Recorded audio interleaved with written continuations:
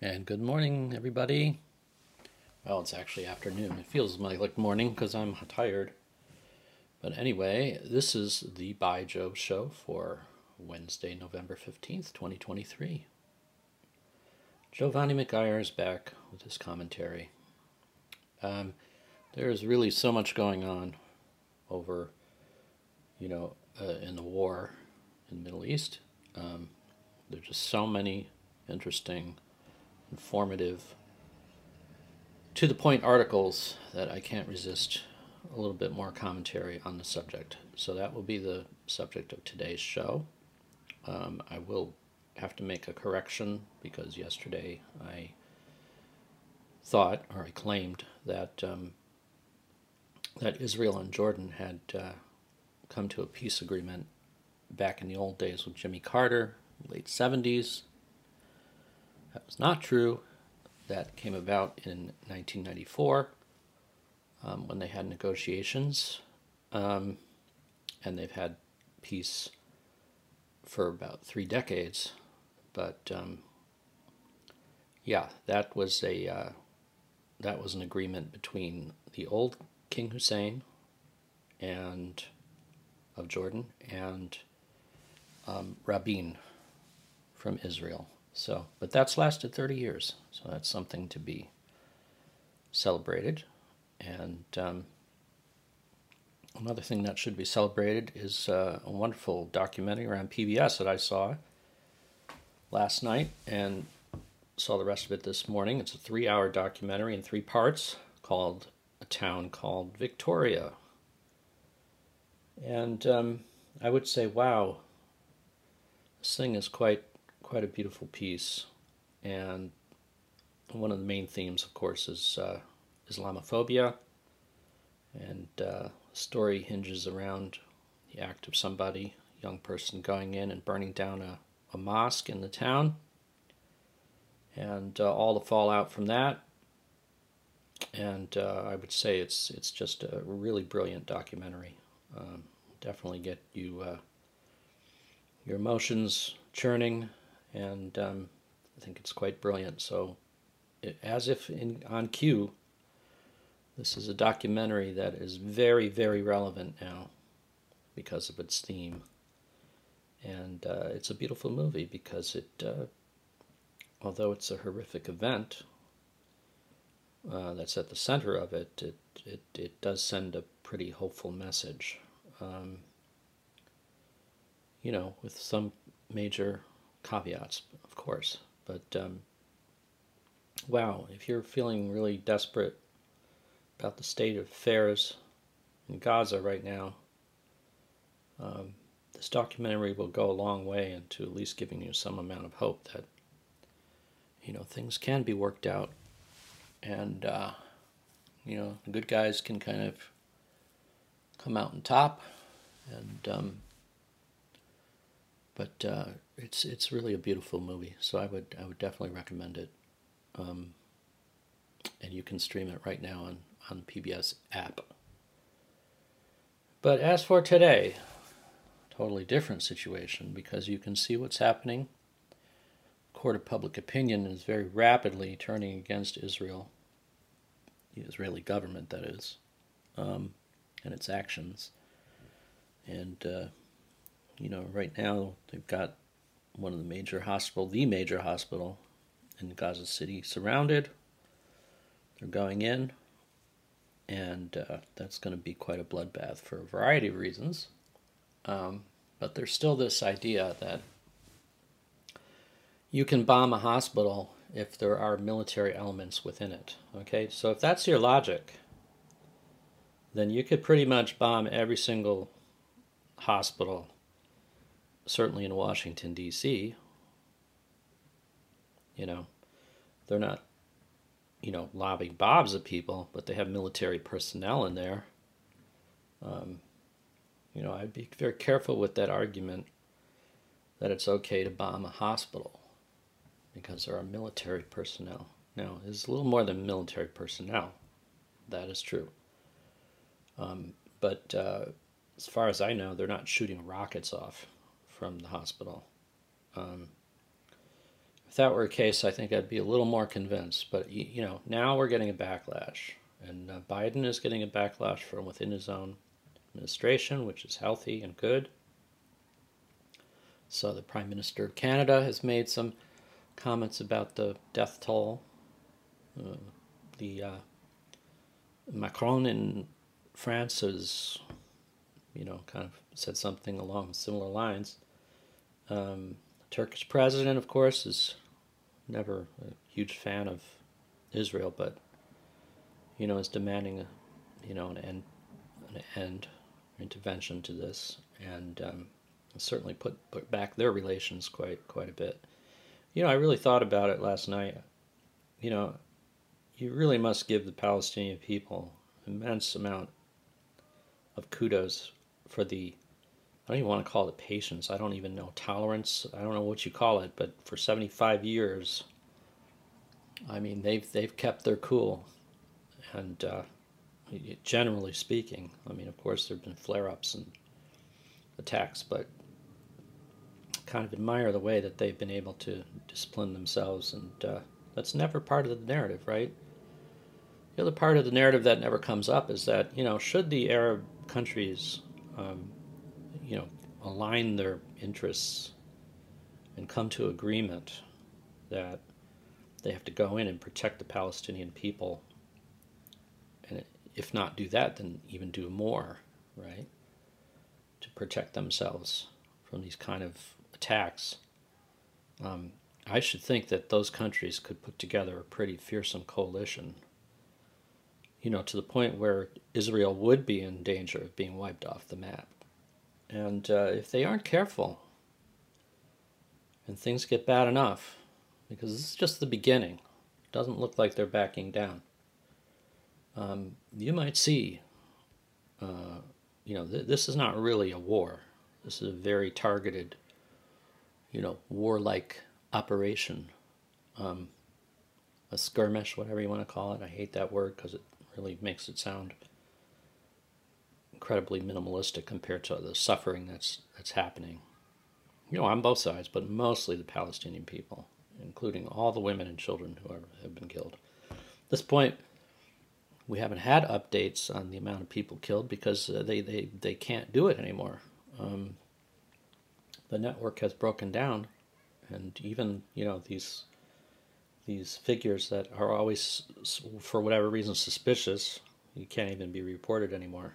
So that the death toll is probably up more around 15,000 by this point, and about a good proportion of those are women and children.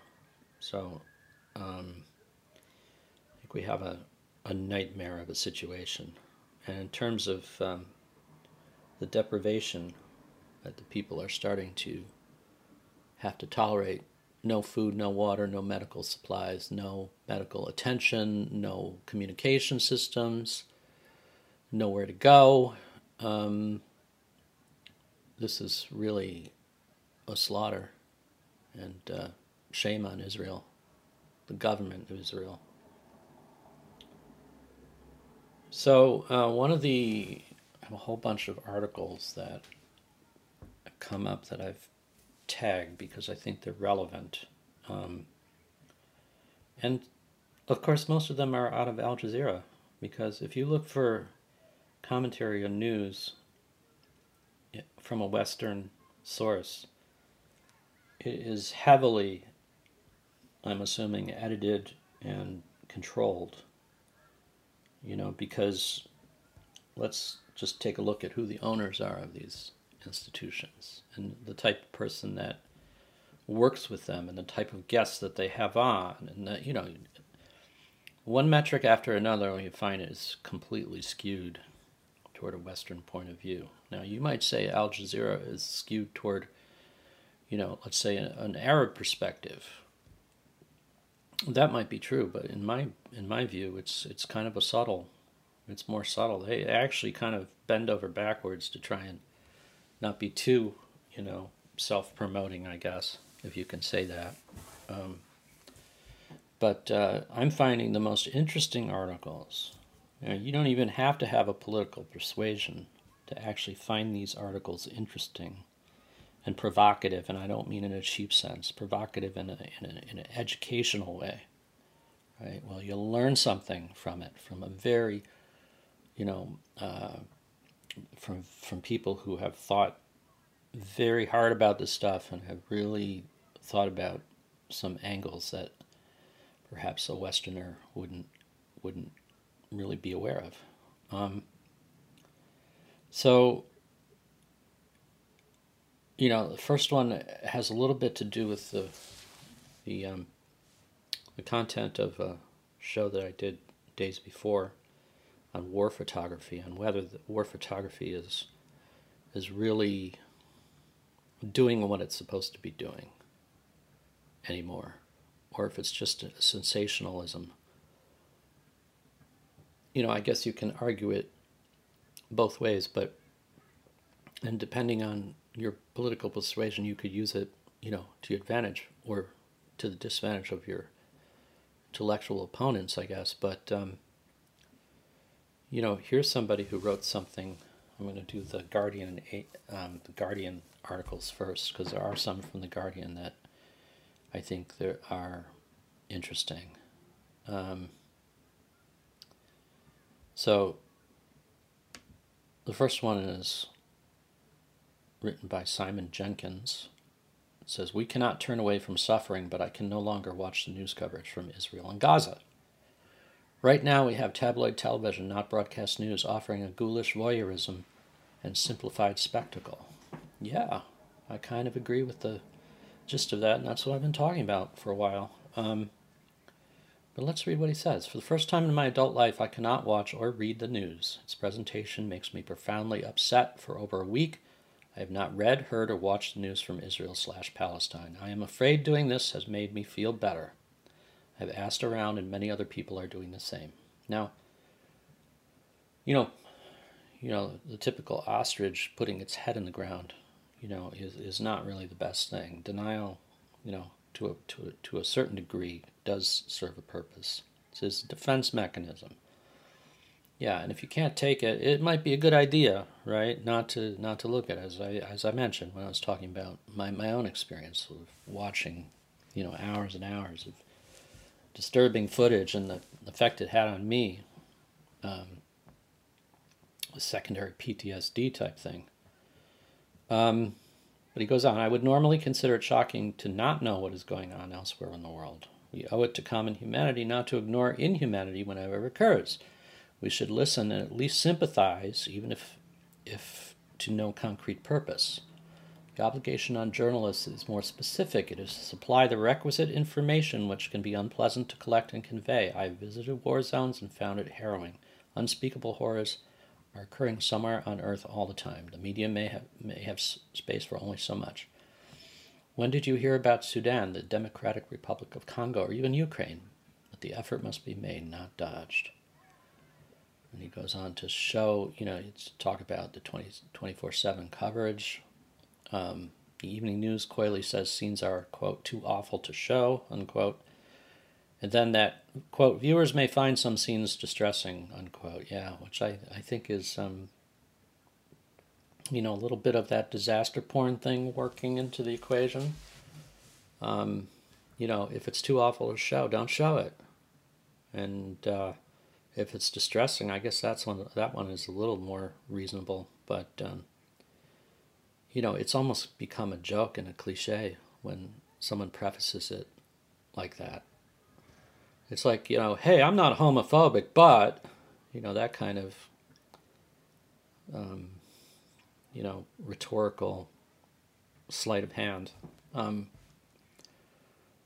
Yeah, so he says it's tabloid television, offering a ghoulish gloss on what news should be about, which is facts and their informed interpretation. Yet it is assumed that we cannot handle this, and instead are given endless vox pops with people on the ground.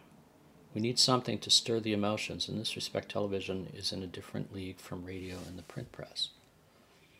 I would say so. I don't know who listens to radio at this point, but horror fuels the dangerous instinct, that of blame, since every vox pop from Gaza must be preceded or followed by by one from Israel, viewers are drawn into arguments fueled by heat, not light. There's no history or background, which is one of the points I was making yesterday.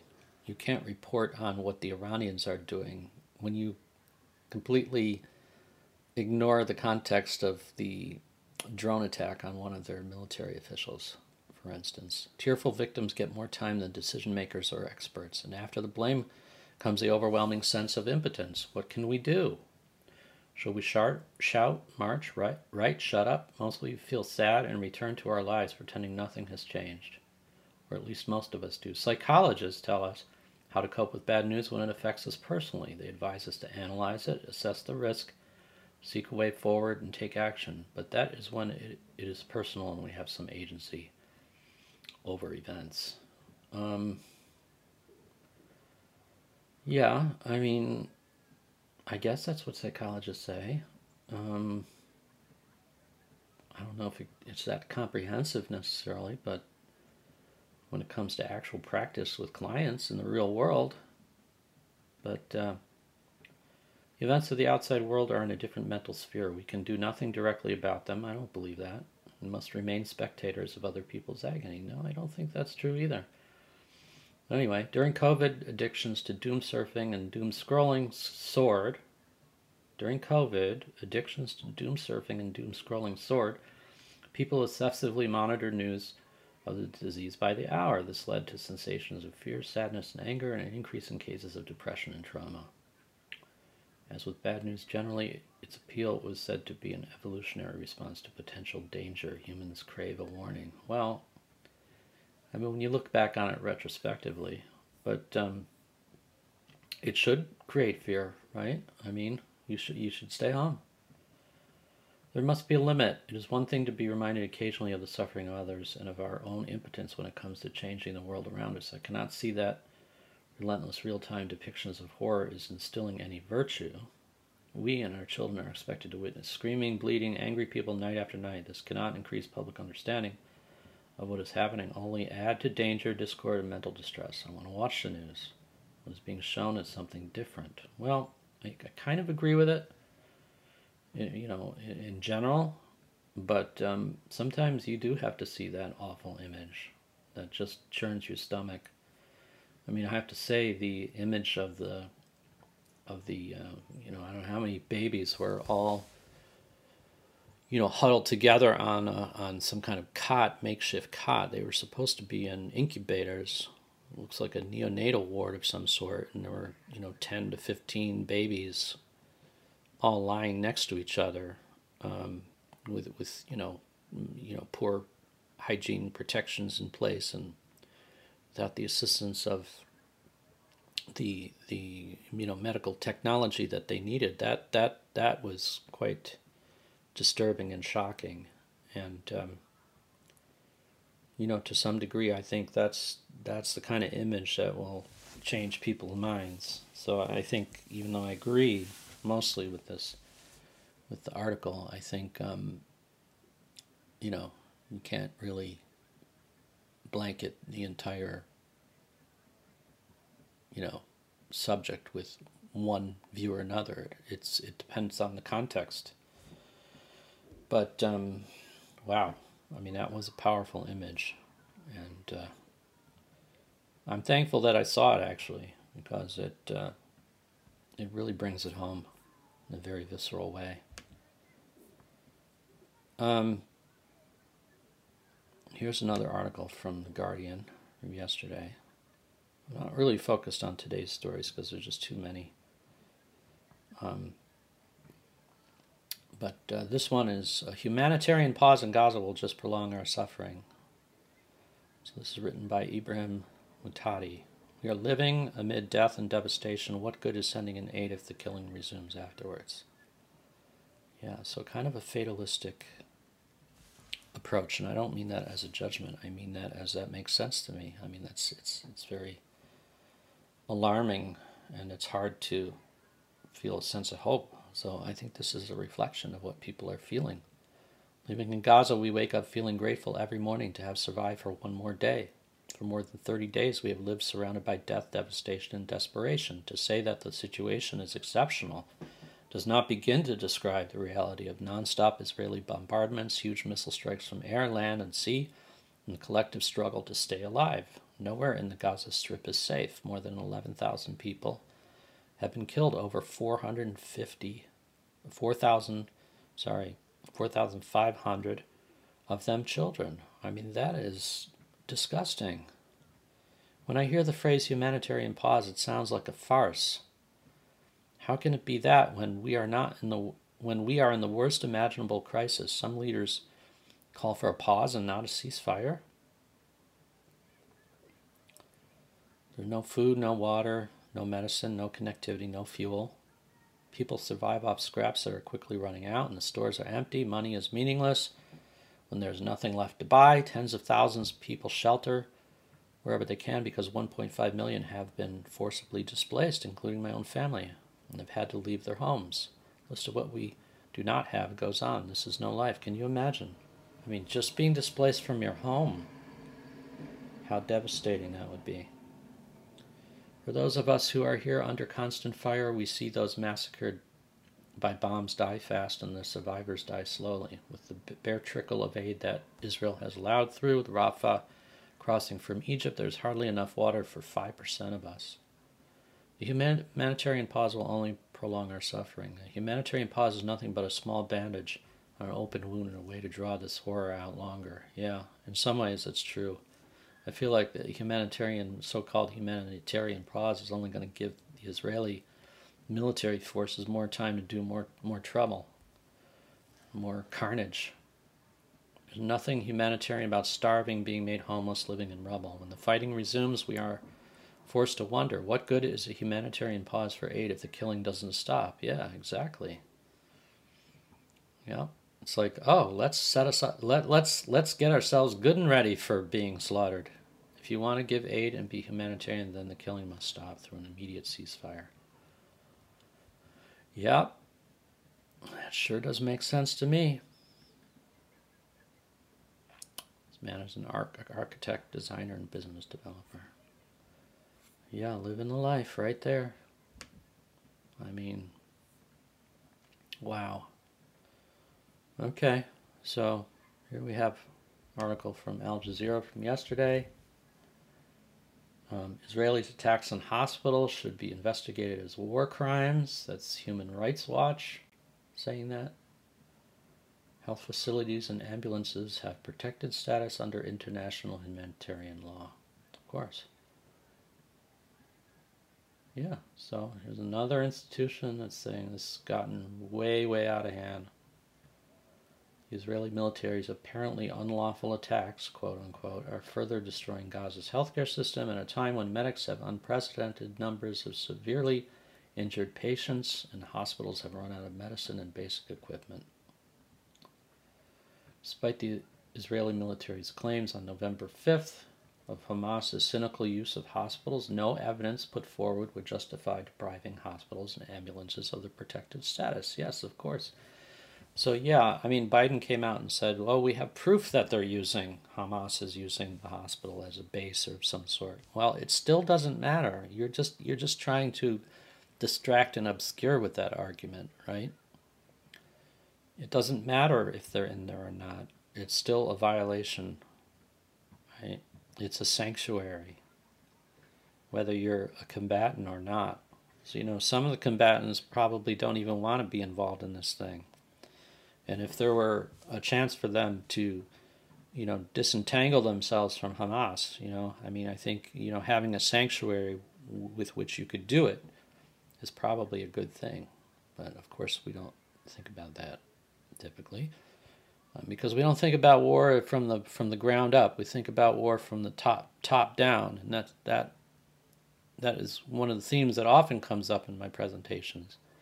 Is that when you have a top-down approach, oftentimes it's a poor way of framing the argument, and it often distorts the reality and what you have to do in order to improve things. So the bottom-up approach, right, is, in my view, the first approach, because that's the reality of what's happening, and everything else is a result of it. But if you can, prevent something from the ground level, it's much easier to do that. But yeah, as of November 10th, 2/3 of primary healthcare facilities and half of all hospitals in Gaza are not functioning. So that's more that are not than are. So at least 521 people, including 16 medical workers, have been killed in 137 attacks on healthcare in Gaza, the World Health Organization said. Israel's repeated attacks, damaging hospitals and harming healthcare workers already hit hard by an unlawful blockade, have devastated Gaza's healthcare infrastructure. That's another thing, is the infrastructure. It's like, my God, who's going to pay to rebuild? I think, at a certain point, in war, of course, with the Marshall Plan, that was genius to not make the losers, if you can put it, of the war pay to rebuild, because then it creates this animosity going forward, right? Which is why World War II happened in the first place. Because after World War I, there were so many, penalties built into the armistice that, the German economy was really suffering and people were quite miserable. And the only way they saw out was to start a war, which we know is an economic engine, unfortunately. But at the same time, it's like if you're an aggressor, and at some point, court of law or some kind of institution has decided that there's consensus that you're the aggressor, and you're also what you did was not just, right? Like in my opinion, Russia's attack on Ukraine, or the Israeli government's attack on Gaza. Then you like in courts of law, you got to pay the other person's attorney fees, right? In a sense, so it would make sense that after all is done, Russia would have to rebuild Ukraine, right? If it worked out, that Ukraine isn't destroyed, number one. But the same here, Israel should have to rebuild Gaza, right? Not the Palestinian people or the greater, the greater world. I think it'd be generous if they did that, and it would be wise, just like the Marshall Plan was. But I don't know. It's something that's never really addressed, of course, until after the fact. So yeah. Found that Israeli forces struck the Indonesian hospital multiple times between October 7th and the 28th, killing at least 2 civilians. The International Eye Hospital was struck repeatedly and completely destroyed on October 10th or 11th. I mean, come on. The Turkish-Palestinian Friendship Hospital was forced to close on November 1st. A man and child were injured after repeat attacks on Al-Quds Hospital. Israeli forces struck well-marked ambulances on several occasions. These ongoing attacks are not isolated. This is all from the Human Rights Watch report. Israeli forces have also carried out scores of strikes, damaging several other hospitals across Gaza. Yeah. They've been intentionally directing attacks against medical units, and transport is prohibited as a war crime under the ICC's Rome Statute.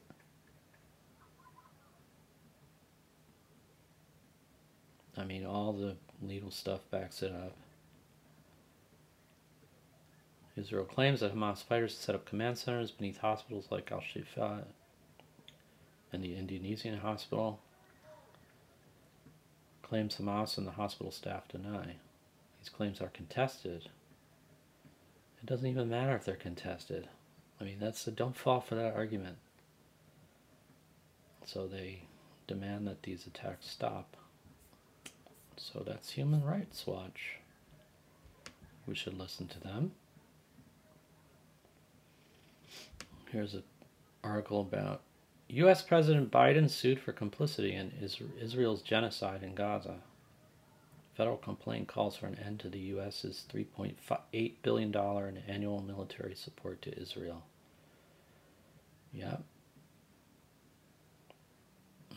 So the president is named Secretary of State, Secretary of Defense, accuses them of failure to prevent and complicity in the Israeli government's unfolding genocide. New York Civil Liberties Group, the Center for Constitutional Rights, filed a suit on behalf of Palestinian human rights organizations, Palestinians in Gaza, and U.S. citizens with relatives in the besieged enclave. Yeah, so this is not necessarily an intellectual exercise. Probably won't come to much, but because we know the presidents and these people who are high up are basically immune to any kind of legal action, whether it's national, international, or by aliens. So, numerous Israeli governmental leaders have expressed clear genocidal intentions and deployed dehumanizing characterizations of Palestinians, including human animals. The CCR wrote in the introduction to its complaint, said those statements of intent, when combined with the mass killing of Palestinians, reveal evidence of an unfolding crime of genocide. Well, I would, say that's probably true. Numerous legal scholars, rights groups, and humanitarians have also called Israel's actions in Gaza genocide. Yeah, so it keeps going on. What else? Yeah, I keep saying they have a significant responsibility under customary international law, under federal law, to prevent this genocide, to stop supporting this genocide.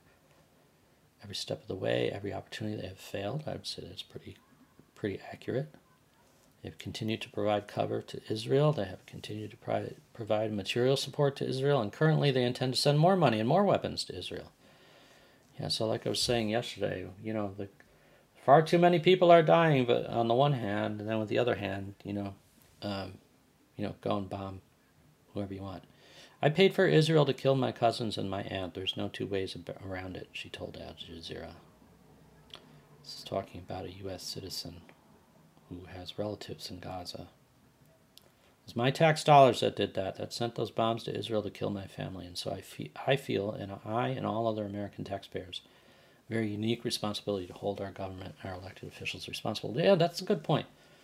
Now, if you're going to be a tax evader, or I don't even know what you call them, people who refuse to pay taxes on moral grounds, right? Some people do it ideologically, and are just kind of rats because they don't want to, they don't want to pay taxes, whereas they feel everybody else should. They still use whatever, services that are paid for. But when it comes to military, the military budget comprises so many percentage of the taxes that are raised in this country. And if you're a person who does not want to see your, income being siphoned off to fuel wars, that's, to me, seems like a more, better reason, right? Because it is such a high percentage of where the money goes. So I could see that as a good argument, and maybe more people should do it. But yeah, there's that article. You have what else do you have here?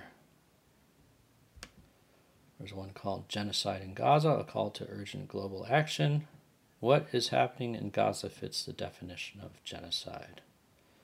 So this is by Hassan Adel, founder and chair of Law for Palestine, and Catherine Gallagher, senior staff attorney at the Center for Constitutional Rights. So those are the same people who put that lawsuit forward.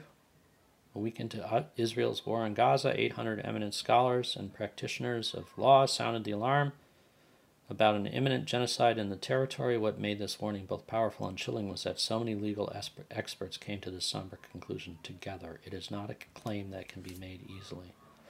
Well, in this case it is. Since the letter was released, the situation in Gaza has only gotten worse. Yep.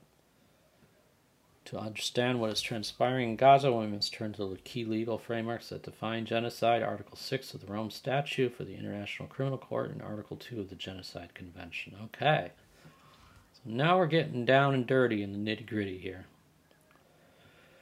According to these documents, genocide involves acts committed with the specific intent to destroy, either in whole or in part, a national, ethnic, racial, or religious group. These acts encompass killing members of the group, causing them serious harm, imposing conditions of life aimed at physical destruction of the group, in whole or in part, among other underlying acts. Notably, the people targeted can be a geographically limited part of the group. Now, do you have to prove intent? Well, we already heard from the other article that Israeli officials are literally, they're not saying, yes, we're committing a genocide, but they're agreeing that they're doing some of these things. And it's such a tragedy for a population that had been subject to genocide to end up, kind of being so blind to it and, turning it around and propagating it on some other people. Gaza's devastating reality mirrors those components of genocide.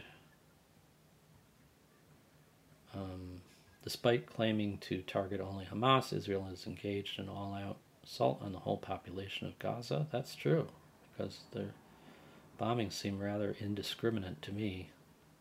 6,000 bombs. Nearly as many as the United States used in Afghanistan in a full year. High-impact munitions. The most densely populated places in the world. Yeah. The Israeli army has also dropped any pretense to precision strikes, as its spokesperson Daniel Hagari said. Its emphasis is on damage and not accuracy. Okay. It's also mass-targeted civilian buildings, schools, hospitals, residential buildings, wiping out whole families.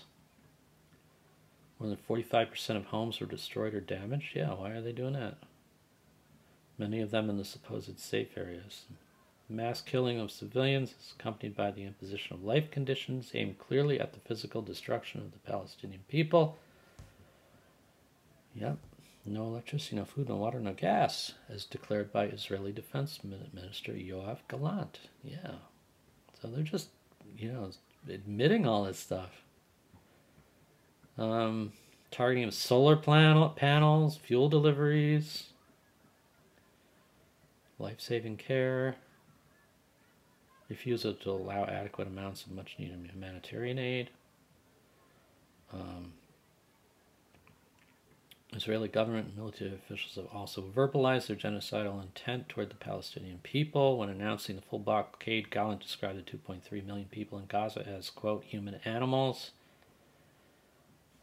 On the 29th of October, Netanyahu used Judaic scripture to justify the killing of Palestinians. Quote, you must remember what Amalek did to you, says our Holy Bible, unquote. Quote, now go and smite Amalek, kill both man and woman, infant. Oh, that's so beautiful. On November 5th, Heritage Minister Mahai Eliyahu said one of Israel's options in Gaza is to drop a nuclear bomb. Oh my God.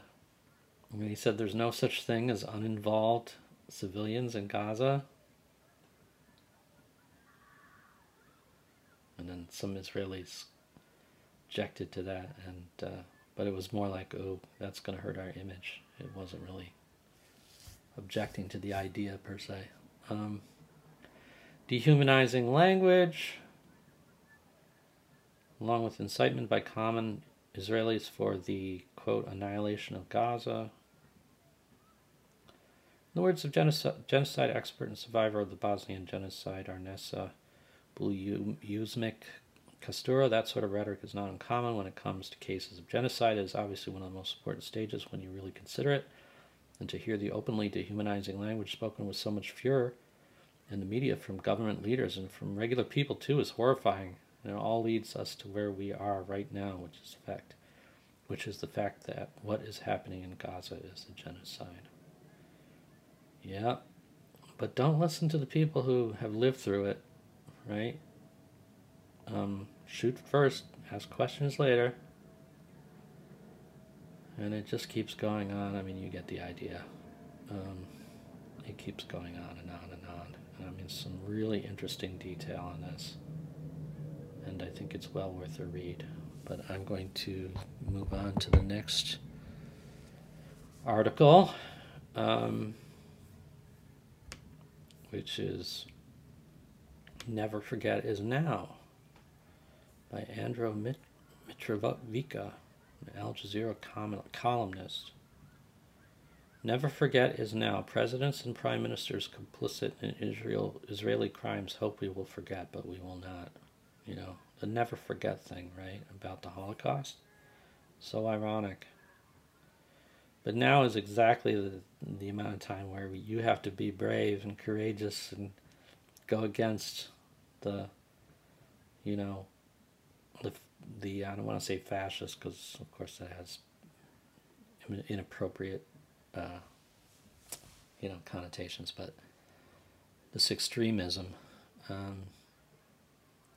now is definitely a time to think about what had happened and how this is just being flipped, and you're becoming slowly but surely, and in a less, global scale, you're slowly but surely becoming the very enemy and perpetrator that you were the victim of, in a way. There could be nothing more tragic, I think.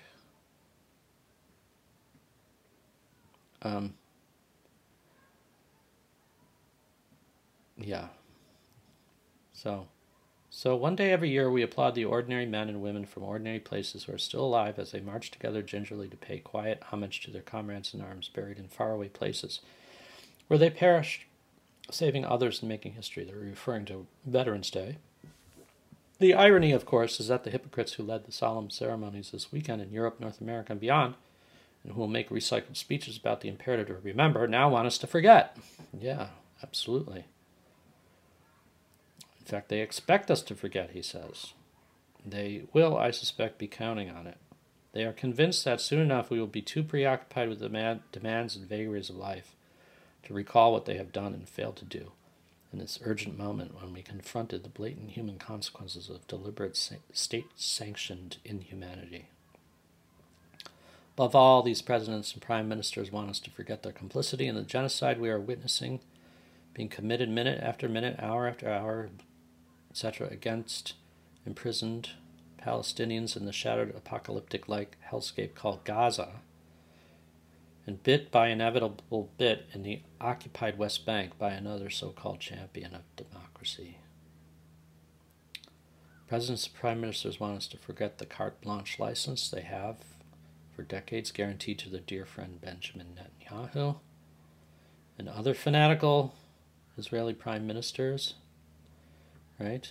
I was just watching a show on, the peace process, history of the peace process, and it was interesting how when I think it was Ehud Barak was very close to brokering a deal with Arafat and everybody else. Well, he gets voted out of office, and Ariel Sharon comes in, and that's the end. Man, he stuck the dagger in, and it's been like that ever since. You just need one person with enough destruction power, put a war criminal as the head of your country. I think you better check, your values at some point. So this goes on and on too, but it's a well-written article, and each paragraph starts, the presidents and prime ministers want us to forget that. Yeah, but take note, we will remember what these complicit presidents and prime ministers and their rank confederates in the establishment press have done, what they have failed to do, because decency and our abiding solidarity with Palestinians and their just cause insists upon it. Yes. And I think This is a call to arms in a way, metaphorically speaking. And it's hopeful. I really do hope that, this turns out to be true, that people are held responsible, but I'm very cynical about that. I don't think that's going to happen. But it is a good thought to have, that somehow people will meet justice. Yeah. What is a human shield, and why is Israel using the term in Gaza? Experts discuss the legal implications of the term human shield, as Israel has used it to justify attacks on hospitals and civilians. Yeah. So let's see what this one says. Rights organizations have accused Israel of war crimes, as an overwhelming majority of the 11,000 plus Palestinians killed in Israeli attacks are civilians, 2/3 of them women and children. In its defense, the Israeli army has accused the Palestinian resistance group Hamas, which has governed the Gaza Strip since 2007. It's kind of an interesting sentence, because they're not, they're really not a resistance group at this point. They are the government in the Gaza Strip. Of using civilians as human shields, the Palestinian armed group has rejected the allegations. So Netanyahu told Biden last month that Hamas is hiding behind civilians. Human shields were a key pillar of Hamas's terror operations. Israel has, however, not provided concrete proof for its allegations. If it were true, it would be obvious. Come on. Yeah. I mean, it's just being used as an excuse. What are human shields? Under international law, the term refers to civilians or other protected persons whose presence is used to render military targets immune from military operations. Well, sometimes these shields are not compliant, right? It sounds like human shields. When people talk about it, it's like they're doing it, and they're doing it consciously, and they're doing it under their own power. Many of these so-called human shields people are probably, under immense pressure, or, they're doing it under the threat of consequences, right? Oh, and here's where they go into it. There are 3 kinds of human shields. Voluntary shields are people who willfully choose to stand in front of a legitimate target as a means of protection. Well, this is not even a legitimate target, right? The hospitals, anyway. Involuntary shields are people who are coercively deployed as bargaining chips or as a means to thwart an attack. And proximate shields are civilians or civilian sites that become shields or are cast as shields due to their proximity to the fighting. Yeah, interesting. Yeah.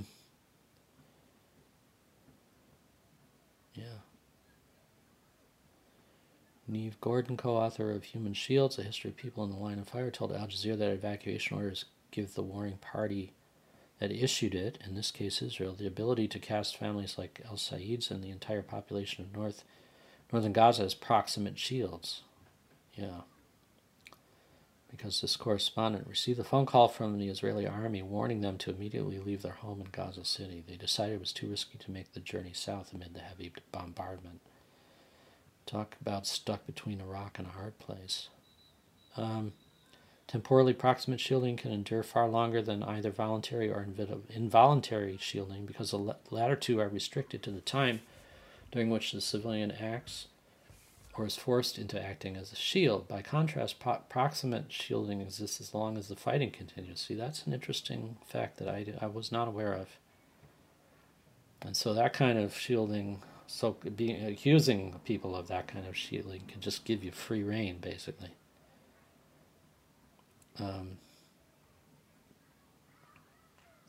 Yeah, so keeps going on. Non-combatant civilians, even if used as human shields, are entitled to protection. That's what I pointed out, right? Even enemies, like people, prisoners of war who are injured, right? You'd still take them to the hospital. It's part of the Geneva Convention, I believe. What else does it say? The presence of human shields does not render a site immune from attack. While they are protected people according to the laws of war, the military assets say shield can be legitimately targeted. Well, the military assets, not the entire building, right? Mark Weller, chair of International Law and International Constitutional Studies at the University of Cambridge, said if 1,000 people were sheltering in a site that was proven to hide a Hamas presence, Israel would have to send soldiers in to only hit the enemy assets. The principle of distinction. If it instead opted to bomb the compound from the air, it must be able to prove the existence of enemy assets and to argue that the incidental loss of life was proportionate to the military advantage gained. Principle of proportionality. I guess you have to have something like that, but that is really a twisted idea. Issuing an evacuation order to 1.1 million people and then considering an entire population as a legitimate target also contravenes the same principles. No kidding. Knocking on a building to ask its residents to evacuate may be reasonable, but telling 1 million people that they all have to get out because you are bombing everything is unreasonable. Yeah. Israel cannot discharge its obligation of distinction by wishing the civilians away. This places the burden of protection on victims rather than attackers. Correct. And then it gets into the hospital. Can it strike a hospital if it's used as a shield? The law says hospitals are protected, but it immediately adds a series of exceptions where it is allowed to bomb hospitals. I just think that's a bad idea, no matter how they're being used. Israel knows what these exceptions are and frames the hospital as being a site where those exceptions apply, of course. The idea of framing hospitals carrying out a mission that is outside their humanitarian duty to justify strikes against them. Yeah, that's medical lawfare, was the term used. It's rather twisted. This is a strategy repeatedly deployed by the Israeli military and government to legitimize attacks on life-sustaining and saving infrastructure and shift the blame onto the Palestinians themselves. Yeah, which is really just racism. It's like, you know why you're being attacked? Because you're a horrible group of people. You know? I mean, if that's racism kind of defined. But, yep. Another interesting article. What else? This one is called Now Isn't the Time. Is Israel's left conflicted on future after Hamas attack? You know, so this is kind of, similar to the, when there's a mass shooting in the United States, people say, now is not the time for talking about, gun control.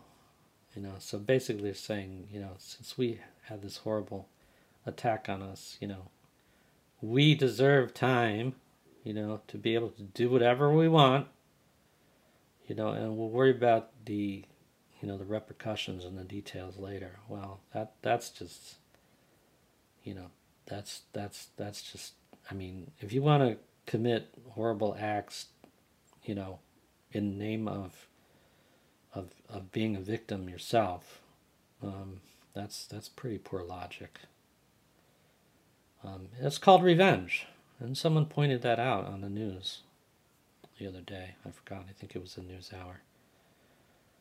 Well, it says too early to know where Israeli progressives will land. Well, I think after this is all said and done, I think you're going to find that not only liberals, but even a certain proportion of conservatives are going to look back on this and say, man, that was a big mistake. Wow, did we ever fuck up in the heat of the moment, right? They say when you're in a crisis and you've experienced trauma, other than the immediate, concern of, fight or freeze, right? You shouldn't make too many decisions that are monumental when you're in that state of mind, right? And that makes a lot of sense from a psychological point of view. But then you add up the entire sum total of that psychological perspective, right? Particularly in the conservative Israeli mind, and you you think about the social psychology implications when you have all those people together, like the groupthink that's going on, the sort of things that blind you to reality and into good decision making, sober decision making.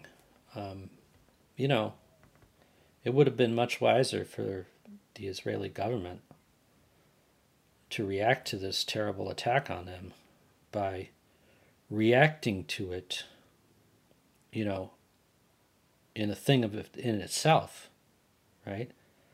Letting everything kind of, come to a rest in a sense, right? And then think about it, and then have a plan. But that's not what happened, right?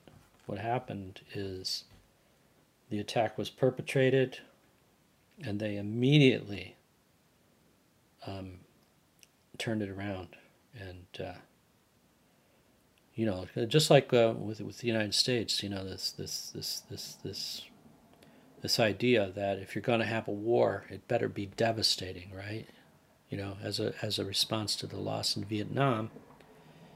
When the Gulf War came around, there was this idea. There's a couple ideas. The only time we get involved in something when it's in America's strategic interest, which is just the stupidest and most self-serving, horrible principle. Number one, if applied to everything blanketly. But the second one is if you're going to go to war, do it in a devastating way. Well, sometimes the devastating way is not really the way to do it.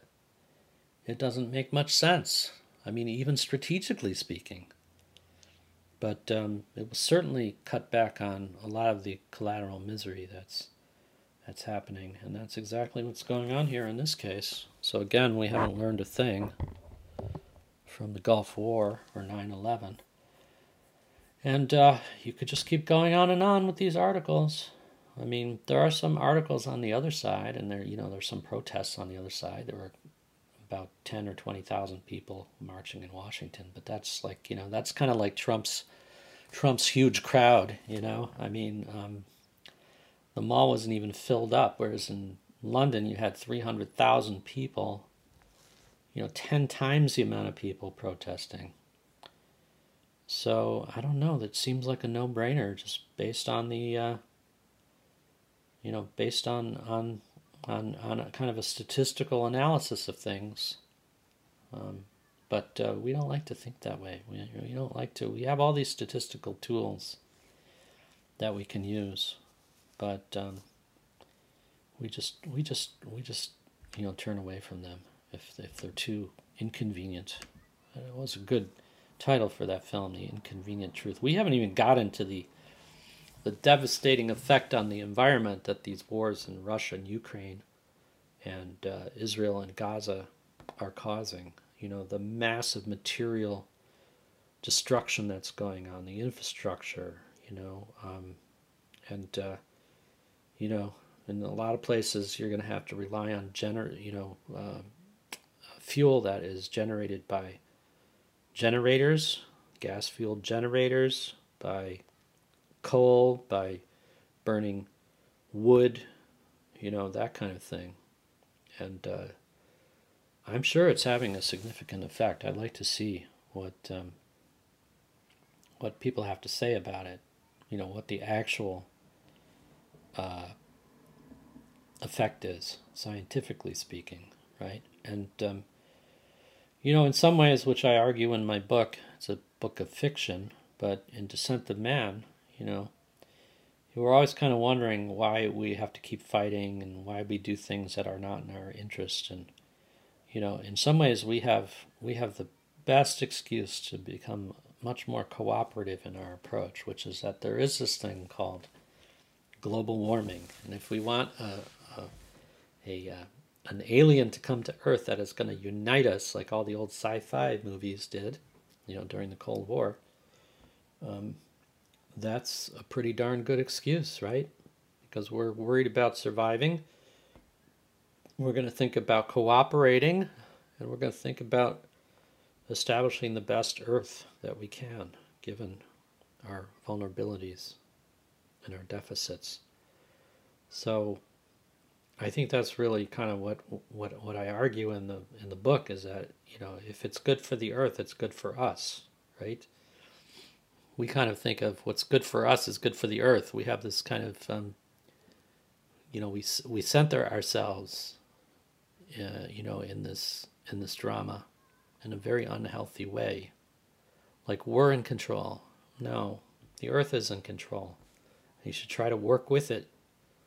And if that's your guiding principle, there would be no need for war. There would be no need for continued use of fossil fuels, and we would live a life that was more modest, which for most of us is not that different from what we're doing, but it would be sustainable, and it would be kind of a paradise in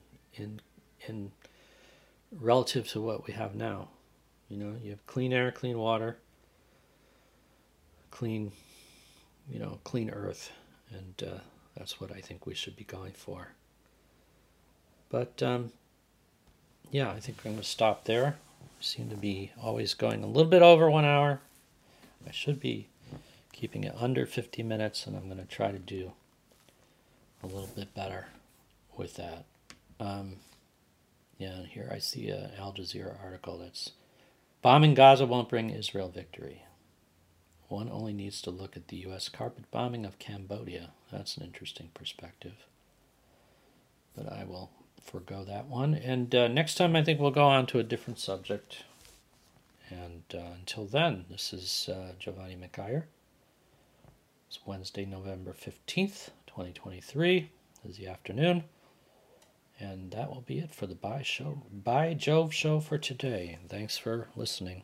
Take care.